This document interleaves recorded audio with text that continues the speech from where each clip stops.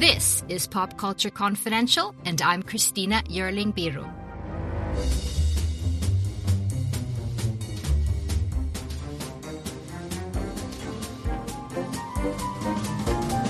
Hey everyone, thanks so much for joining me. My guest Molly Ringwald is an actor, author, singer, and all-around icon. Like for so many others, she was an early formative cinematic presence for me with her movies like The Breakfast Club and Pretty in Pink. This was a time when female teen main protagonists were few and far between.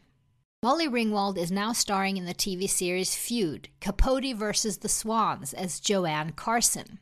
Carson was author Truman Capote's close friend, particularly during the last difficult years of his life. He actually died at Carson's house.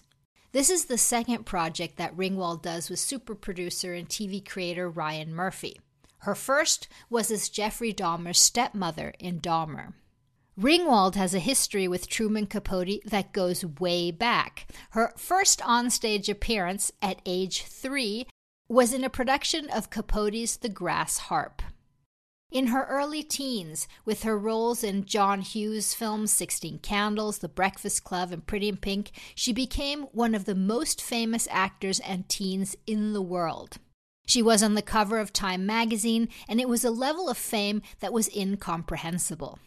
At 20, she went to France and ended up staying there for many years, and she says that felt like she could breathe again.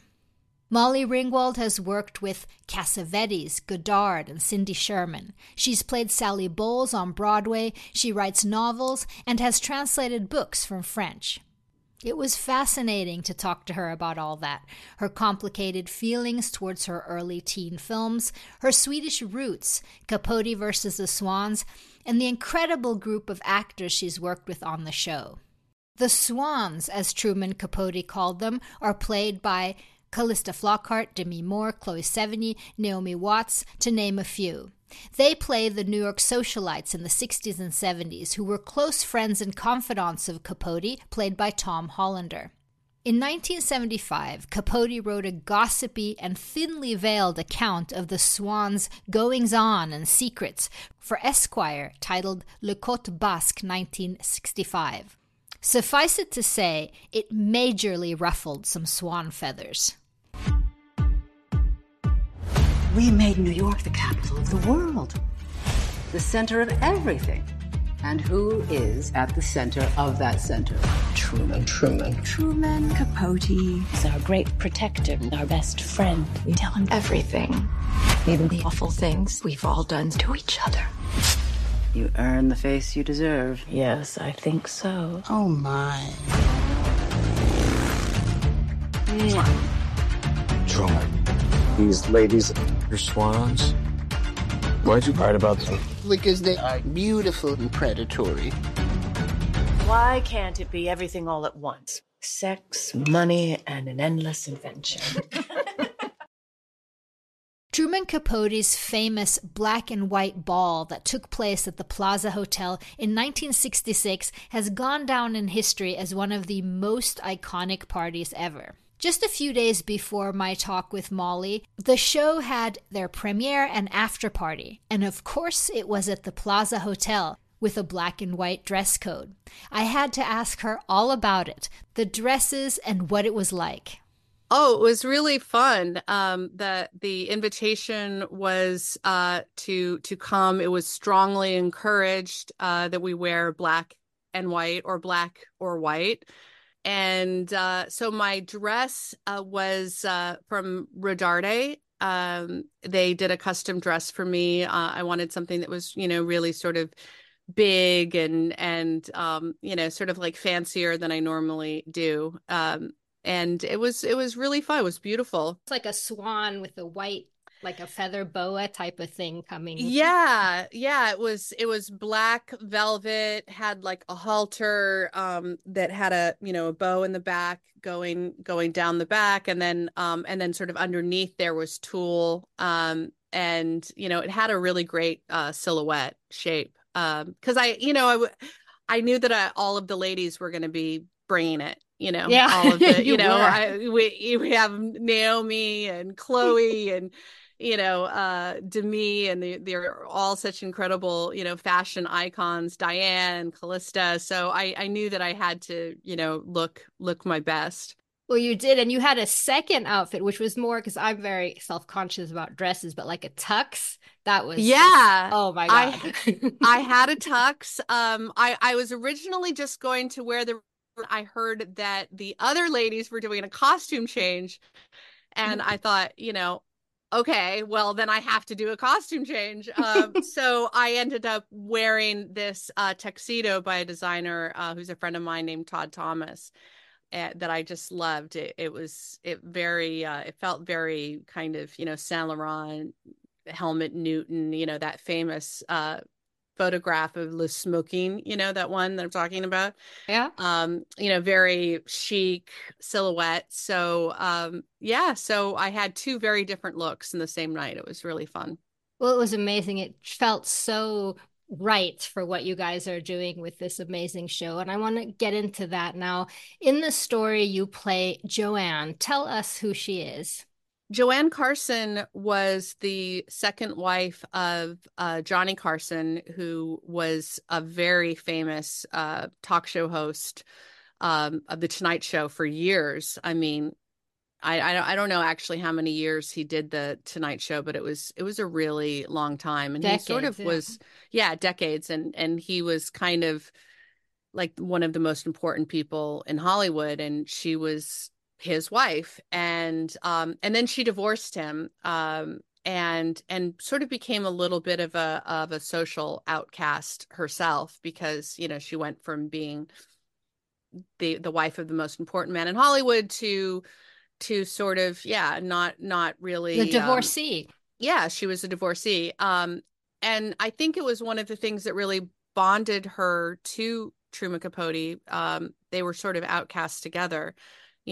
Towards the end, I think she was really one of the only people who stood by him. And, he lived in her house, and I think he died in her arms, and, or if not in her arms, in the house. But she was really, it was just the two of them. Sorry, it's my dog is barking. Oh, hi. That's This good. this is Millie Ringwald. Hi, Millie Ringwald. Oh my God, she's the cutest. Yeah, Joanne was actually even buried next to him. I understand they were close. Yeah, yeah. I think when Capote was uh cremated, I think, she gave half of the ashes to his former lover, and then I think she kept half of them herself, and then yeah, they were interred next to each other. Yeah. Where was he in his life, in his psyche, when he was closest with Joanne during this period? As you were mentioning, outcast from these swans in New York that he was. So she was Yeah. really taking care of him both physically and psychologically. I think she was doing what she could, but I don't think that there was any saving him. I think he really was too far gone by that point. I actually remember Truman Capote from when I was little.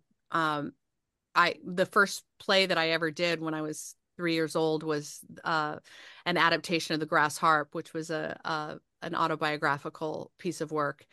So I was always interested in him. And then when I was little growing up, I would see him on the Tonight Show, or Dick Cavett, some show that my parents were watching, or, that movie Murder by Death that he was in. And he always was so fascinating to me, because I thought, who is this guy? Who is this man? And he seems so strange. And he had that sort of otherworldly voice. And he really kind of seemed like he was just completely falling apart, and I remember asking my parents about, my mom, like, why is he talking like that? Why does he seem, he was drunk. He was basically drunk on national television. Yeah. And that's when they were friends. And I think she really loved him, and, believed in him as a writer. I think she really thought that he was a genius. and he really was. I mean, he really was an incredible writer, but I think he really got this whole thing with the high society and the women and being cast out. I think it really kind of did him in. That whole he lost his focus. Part of him angry as well of the whole situation, or sort of bitter, perhaps. Yeah, I think I mean, look, he could have written something and not expose them in the way that he did. I think he was rather cruel in the way that he told their secrets. There's a way that you can write and use people, as material, but mask it and change it and use your imagination, do it in such a way where you're not exposing them like that. It was very self-destructive. I don't think that he wanted to be cast out. But I think that maybe there could have been some anger at sort of feeling like their court jester as well. There could have been some conflicted feelings in him. Lived by the never let the truth get in the way of a good story. And he said things like all literature is gossip. I mean, that was sort of part of his. That was kind of his thing. I mean, those, he was really great with the bon mot. Like he had the great quip, and he was, but I feel like he really cared about his writing, and I really do think that he was an incredibly gifted writer, and I feel like there's no reason at all why he couldn't have written about them and still manage to sort of maintain their dignity in a way. Like there was a way to do that. He could have used his imagination a little bit more. He didn't have to write it the way, because of course, like he's of course that was coming. Nobody would have been happy with that, with being exposed in the way that they were. And I want to mention your co-star Tom Hollander, who plays him. He is absolutely spectacular as him. And I was thinking today is the 10-year anniversary of Philip Seymour Hoffman's death, who of course sort of made a version of Capote, which was incredible as well. And Tom Hollander did his own thing and is just as powerful and magnetic in this setting. So what was that like to see him transform? It was extraordinary. I have been very lucky, and this is my second project that I've done with Ryan Murphy, and both times all of my scenes were with incredible actors. In Dahmer, all of my scenes were with Richard Jenkins, and it was a blessing to, anytime you're paired with somebody who is that good, it just sort of, it brings you up. It just makes everything so much easier.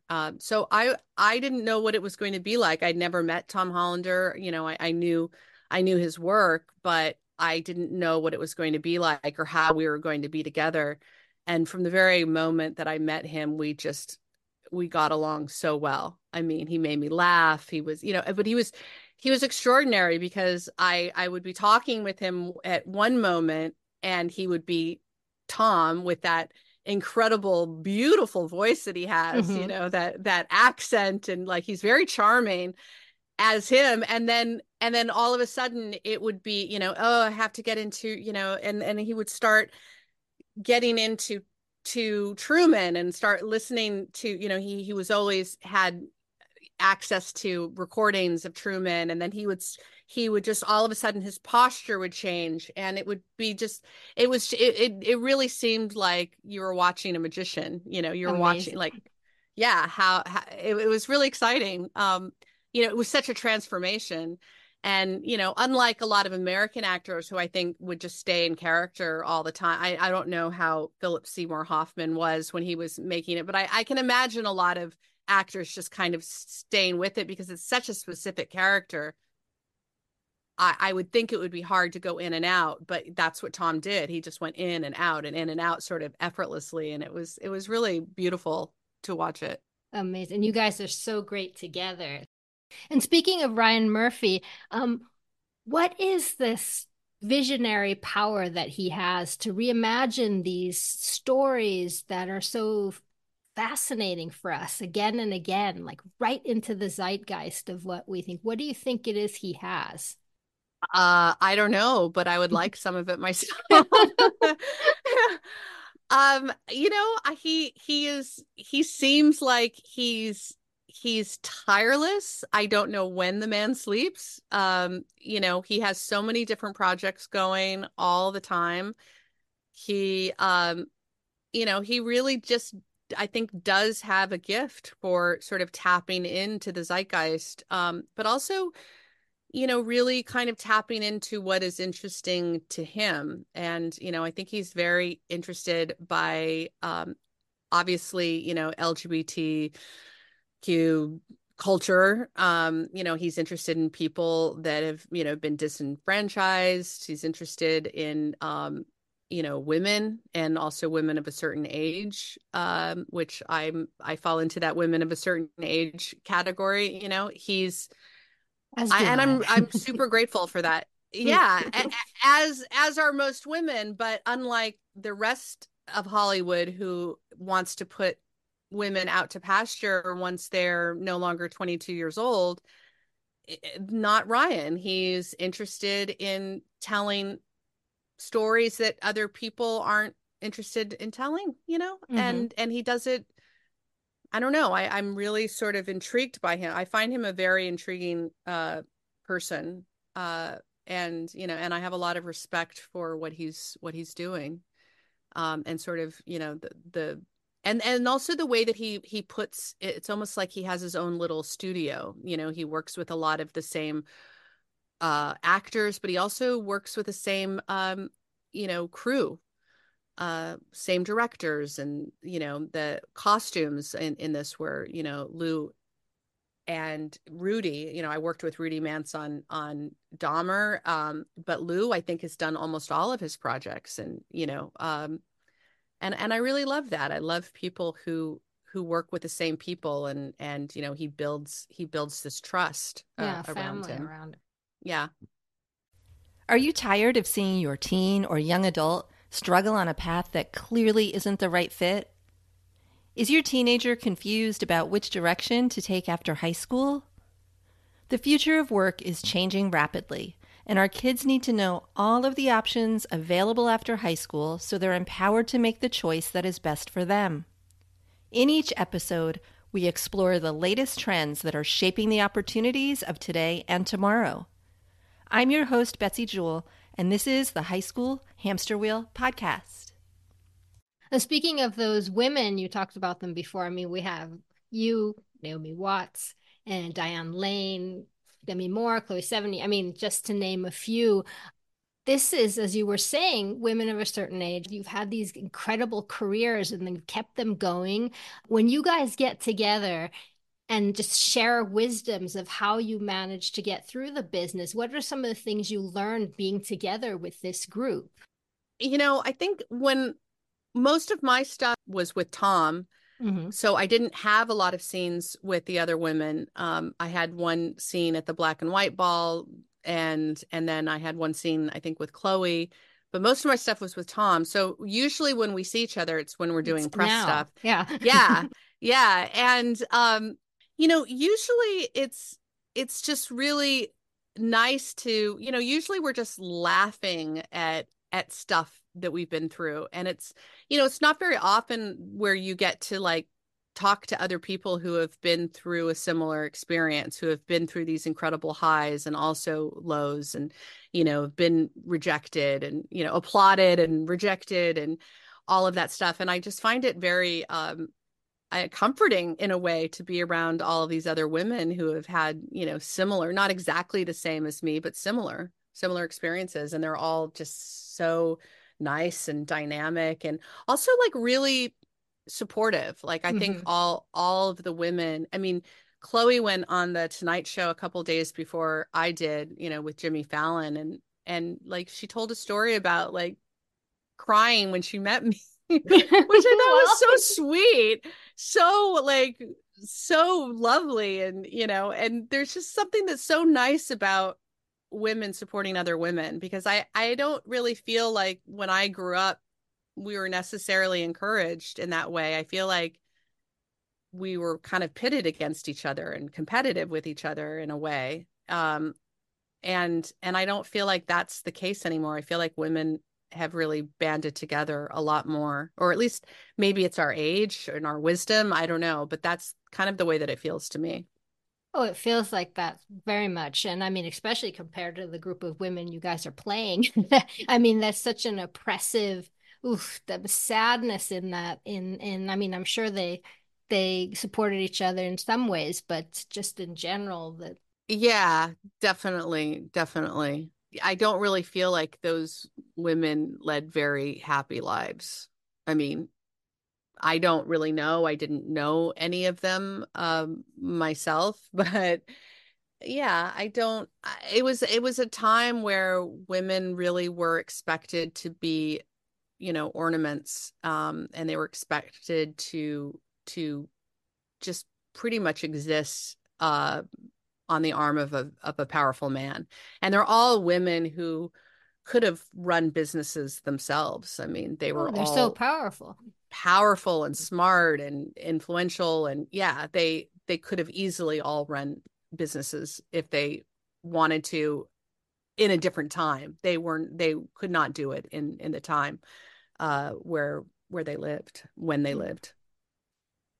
And talking about being in female influence, I mean, for me, movies as a kid, for me, was Rebel Without a Cause. It was E.T., Elliot, and things like that. The Outsiders, and then Samantha came from 16 Candles, and then Claire from Breakfast Club, and then Andy and Pretty in Pink.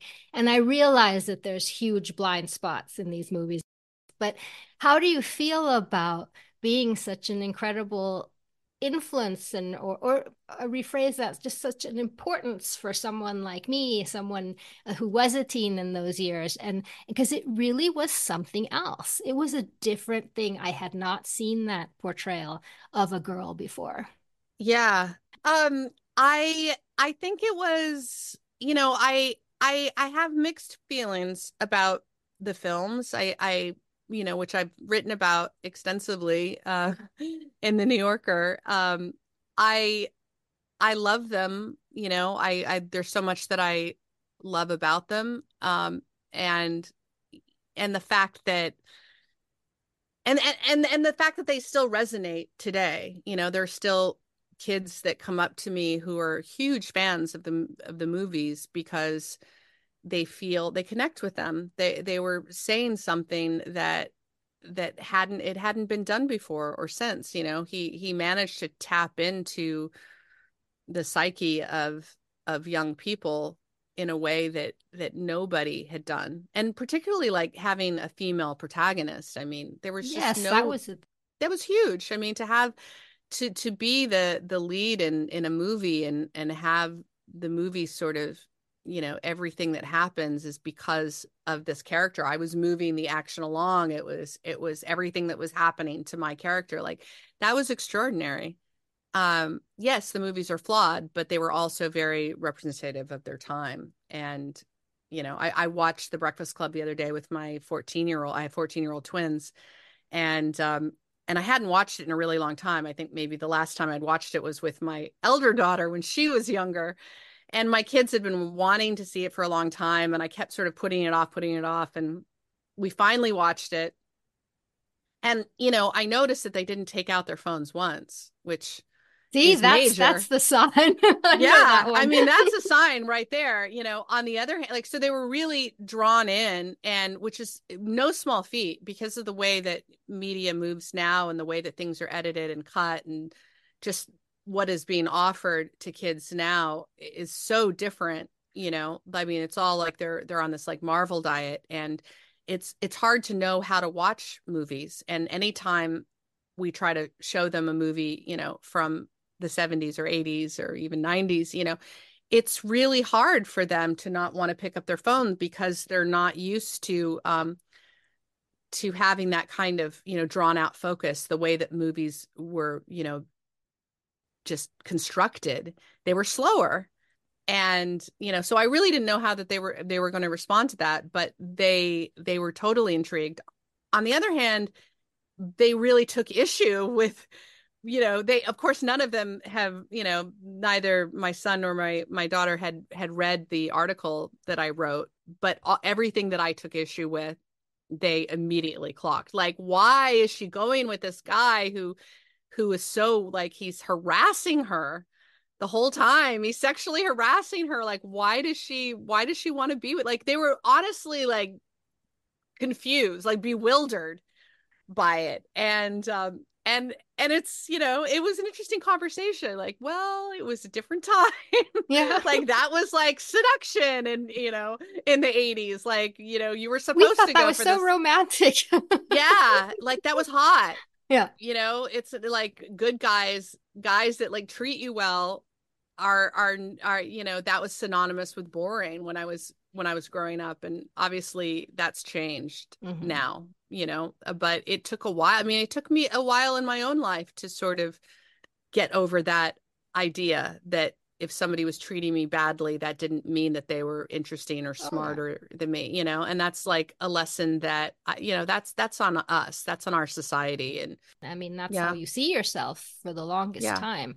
Yeah. So, of course, but it's also, if we're talking specifically about Breakfast Club, it's also a group of kids who get together and talk about everything they're going through and terrible home lives and just that. I mean, what if we would be doing more of that today? Just talking with people from different sections of life. Yes, yes, exactly. And I think that is what, for me, makes the movie really durable and makes it something that I'm ultimately really proud of, is the fact that, yes, he managed to do this movie and cast these characters in the way that we all interacted together. I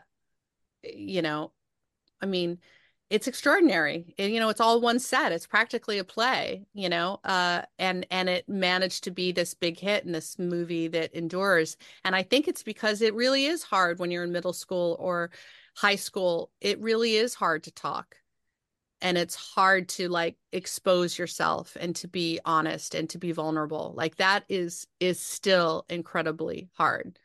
The other day, I was in the car with my daughter, who was, I don't know, she was, I think, 13 at the time, and she was talking to her other 13-year-old. It's really entertaining when you're in the car and you're listening to them.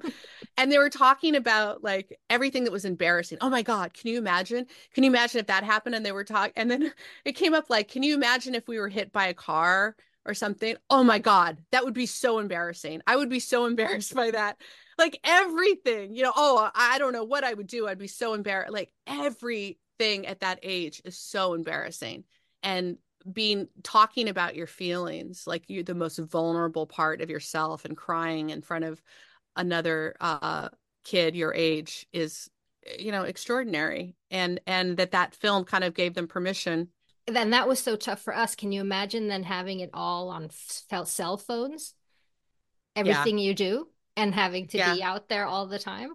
It's so much harder to be a kid now. It is now 7:06. You have exactly 8 hours and 54 minutes to ponder the error of your ways. Any questions? Yeah. Does Barry Manilow know that you raid his wardrobe? A brain, a beauty, a jock, a rebel, and a recluse. Can't believe this is really happening to me. Before this day is over, they'll break the rules. Chicks cannot hold their smoke. That's what it is. Bare their souls. I'm a nymphomaniac. Are your parents aware of this? Take some chances. Being bad feels pretty good, huh? And touch each other in a way they never dreamed possible. Why'd you do that? Because I knew you wouldn't. Oh. The Breakfast Club. After this period, you moved to France in your early 20s, right? Why? Well, I was really looking for some place where I wasn't known, because I kind of became famous at a pretty young age, and I feel like I kind of needed to sort of be out of the public eye for a while, and that's kind of what France gave to me. I didn't know that I was going to move there when I went there. I went there originally on a job, and then I just fell in love with France, and then fell in love with the person, and ended up staying. As it goes. Yeah, as it happens. it was really amazing for me to be somewhere um, other than Hollywood, where when you're in Hollywood and you're, it sort of feels like you're somewhere where nothing else matters except for these movies and having this career. And it really and I felt like I wanted to know what life was outside of that. And so then I went to this place where they think they're the center of the universe. So then I was a center, then I was like in this other place where, everything's different. And like the history that I had learned, in school was not like, it suddenly made me question everything. And sort of like opened up my world in a way and really sort of changed my life and certainly changed my trajectory. I don't know if it was the greatest thing for my career as an actor at the time, but it was really invaluable for my development as a person, as a human being. I mean, you were just 20 or something like that. I mean, that's a really mature thing to say. I want to get out of this fame world, this toxic. We're the most, I would say, one of the most famous people in this world at that point. Yeah. Well, I didn't know that I was doing it for that reason. I think it's only in retrospect that when I look back on it and I think about the choices that I've made, why I was doing it. I mean, I knew that I wasn't happy at the time, and I was, battling depression and anxiety and all of that, and just really didn't feel inspired by the kinds of roles that I was being offered at the time. And I knew that I had to do something to sort of get out of that. And I didn't know exactly what that was. I applied to college and I was accepted. And I was, my plan was to go to college in the fall. And then I went to France and then stayed there. And that sort of became my college. I've always done things a little bit, differently. I'm pretty self-educated. So yeah, I think it's only in retrospect that I understand what I was doing, but it was really just very instinctive at the time. It was just like, oh my God, this feels amazing. It was feeling like I could breathe all of a sudden, after sort of breathing through a straw, it was suddenly like, oh, I could actually breathe. And I was I just loved it, and coming out of, I was living in Los Angeles at the time, and, where you're just kind of isolated in your car, you go from if you go from your house to your car to another thing, and I really love living in a walking city, whenever I'm in France, I just get out in the morning and I just walk, and then I come home at the end of the day, and I just love that. And same in New York. I really love to be in places where I can just walk everywhere. What are the stories you want to tell now? I mean, be it the ones you write or what you act in? Well, I want to tell stories about people, about interesting women. And, I feel like there are a lot of incredible women out there, and I want to play them, and I want to do stories that are about human relationships and love and the complications of that, and society, and I don't know exactly what it is, but I know that that's what I'm drawn to and that's what I want to watch. So I think I want to just make movies about people that I want to see, if that makes sense. And I'd also really like to work with interesting filmmakers. In fact, one of my favorite filmmakers I would love to work with is Swedish, who's Let me guess. Yeah. Ruben. Yes. Yes.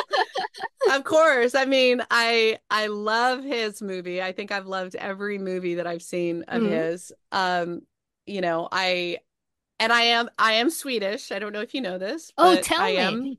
I am Swedish on one part of my family. In fact, I did this show called Who Do You Think You Are, that Lisa Kudrow Right. produces, one of the producers, and they basically do your family tree, and they say, and you don't know where you're going, but they basically give you they say pack for cold weather or warm weather, pack for this amount of time, and then they follow this story. And I was almost like 99% sure I was going to end up in Germany because of my name. I thought I was going to end up in the Black Forest in Germany, and then ended up in Sweden, and it followed the Swedish line of my family. So I got to go to Sweden and Stockholm, and my family. It was my great great grandmother who came from Sweden and from southern Sweden, and it was amazing. I loved it. I can't wait to go back. It was great to like go and like feel like, oh, my people, I get it. Like, you look like me. I can see, like, like, Well, yeah. Ruben Östlund would be so lucky to work with you. So I'm sure if he hears this, he'll get the call. I mean, He's that's incredible. yeah. I really love. I mean, I just watched The Square again with my daughter. Like, we love his movies. Love Yorgos Lanthimos, a Greek. Would love to work with him. Wasn't your father from Greece, wasn't he? No. No, no, my father is no, I'm married to a Greek You're American. married to, that's yes, yes. Yeah, and all of my kids are half Greek. Well, according to them, they're full Greek. Okay. They They're reject the Swedish part. I know. Well, that's the only part that they're okay with. They like the Swedish, but they really love the Greek. But yeah, I would love to work in other countries. I would love to do another movie in French. Mhm. That would be, because I worked with Godard, but everything was in English, and I only did one movie that was completely in French. I'd also love to do more theater. I would love to do a play in France. I mean, there's still like a lot of acting that I'm excited about doing. I'm really I'm really excited about this phase of my career. I saw you do Sally Bowles. Oh, did you? Yeah, amazing. I Oh, mean, for thanks. those, if someone doesn't know what a good singer you are, I can tell them now. So, because Oh, that's not an easy, there's some really big numbers in that one. yeah, there's Mm. some really big numbers, but it's kind of an ingenious play because you actually don't have to be a great singer to be in the play, because Sally is not supposed to be like a particularly great singer. So, it's been nice for a lot of, actors who don't necessarily have a singing voice. But yeah, I started out as a singer, so it was really fun to do that. Yeah, so I mean, I would love to do another play as well. A musical, there's a lot that I would love to do. Recently, I talked to Sofia Coppola, who's someone else who's sort of followed a trajectory of first making movies about being the teen and Yeah. exploring that, and then now we're talking about Priscilla, now being the parent looking at the teen. When you look at your teens or other teens in general, what is the main difference you see from the 80s teen that you were and what they're looking for in their female stories? Oh, I think it's so different now. Like we talked about being a teenager. And I mean, first I have to say I love Sofia Coppola. She's another director that I would love to work with. I mean, both my daughter Matilda and I just completely fangirl out over her and, her aesthetic, and, she's so I think she's so massively talented. Um, I'm not sure exactly what they're looking for. I think it's just really hard for them now to unplug, from the phone. They're on their phones all the time. They're constantly scrolling, and it really has changed the way that they experience stories and storytelling. Um, it's hard to know. I mean, they definitely. I know that Quibi, was that what it was called? The thing that that they were trying to put out with the little Little short short things. snippets. Yeah, yeah. Yeah, I I never know saw that that. that was a failure, but I think the basic premise, I think, makes sense, because the way that our kids really digest their stories now, it's not long and drawn out the way that I learned, how to, when I learned how to make movies, or, be in movies. That was how we told stories. And I think that's really changing, based on the way that they consume their content. So, I don't really know. I'm always kind of interested to see what they're drawn to. And, and obviously, like, kids are different, like what my 14-year-old likes is very different than what my 20-year-old likes. And I don't think it's just a matter of age. I think it's who they are as people. My 20-year-old Matilda, who's also an actress now, has always really been interested in art and cinema, and, and she experiences everything as an artist. My 14-year-old is very much a 14-year-old, and, she's into whatever is trending on TikTok, like that's what she's into. So and I think that she's going to sort of like discover as she goes along, what she wants. And, and hopefully there'll be some interesting, hopefully, I'm really hoping that Hollywood kind of, like, not to say that like Marvel movies shouldn't exist. Obviously, they fulfill a sort of need or desire or escapism or whatever it is. My son loves Marvel movies, as does my husband. They're like the Marvel bros together. But I feel like it would be really nice if there was something to offset that a little bit, because not everyone is going to be in Marvel movies. And I feel like there has been like a real dearth of movies about like The Breakfast Club, movies that are, sort of that speak for kids, that are like intelligent and don't pander to them and are not exploiting in any way. Well, that's one of the wonderful things about watching your movies, like right together with my kids, is that you see that it's the same things they're going through in a different scenario, but in general, it's the same anxieties and it's the same things and the same, who am I, and can I get out of this role and be someone else? And so those movies are important. All movies are important. I just watched All of Us Strangers with my oldest son, and that was hugely impactful. So yeah, I think I just really want those movies to be made.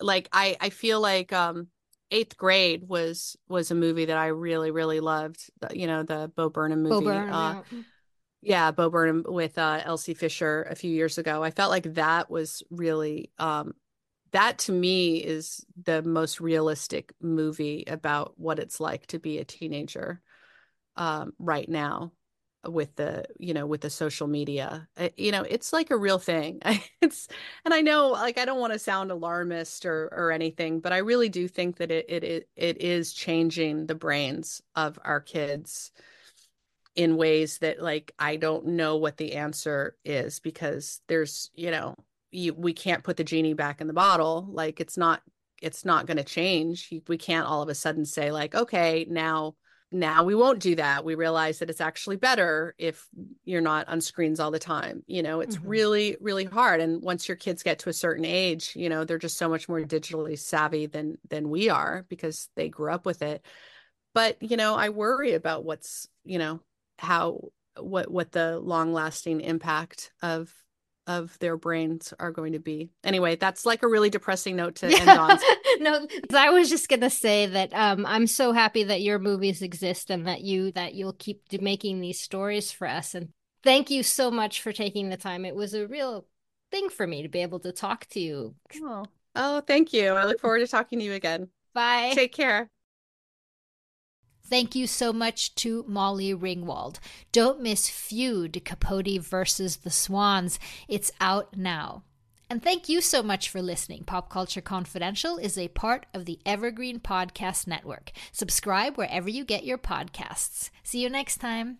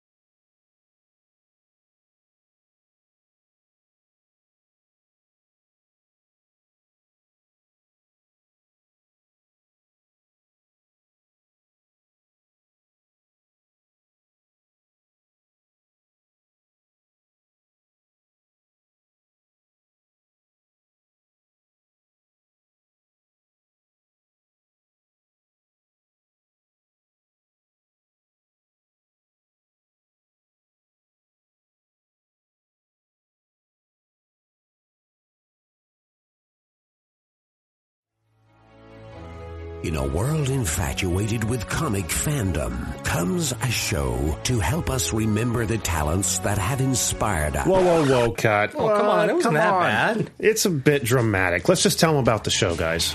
We are the Canned Air Podcast. Join us weekly for a comedic trip through pop culture. We also welcome some cool comic creators, as well as some of the voice and screen actors that helped shape your childhood. Find us on cannedairpodcast.com and on the Evergreen Podcast Network.